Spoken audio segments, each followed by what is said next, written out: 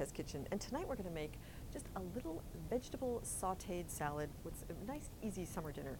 Some deli roast beef, and this salad, which is warm, has some jicama in it. I know you've eaten jicama in lots of Mexican preparations.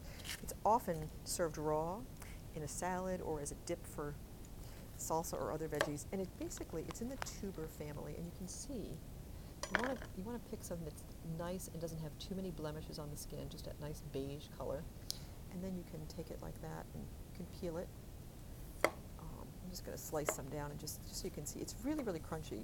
So it's kind of, I don't know, it's not quite like celery for crunch, but somewhere between celery and cucumber. Nice and watery and just great in summertime because there's lots of water. And very sweet, a little bit nutty and mild. But you can also do a quick saute of this, which is nice. It takes heat nicely.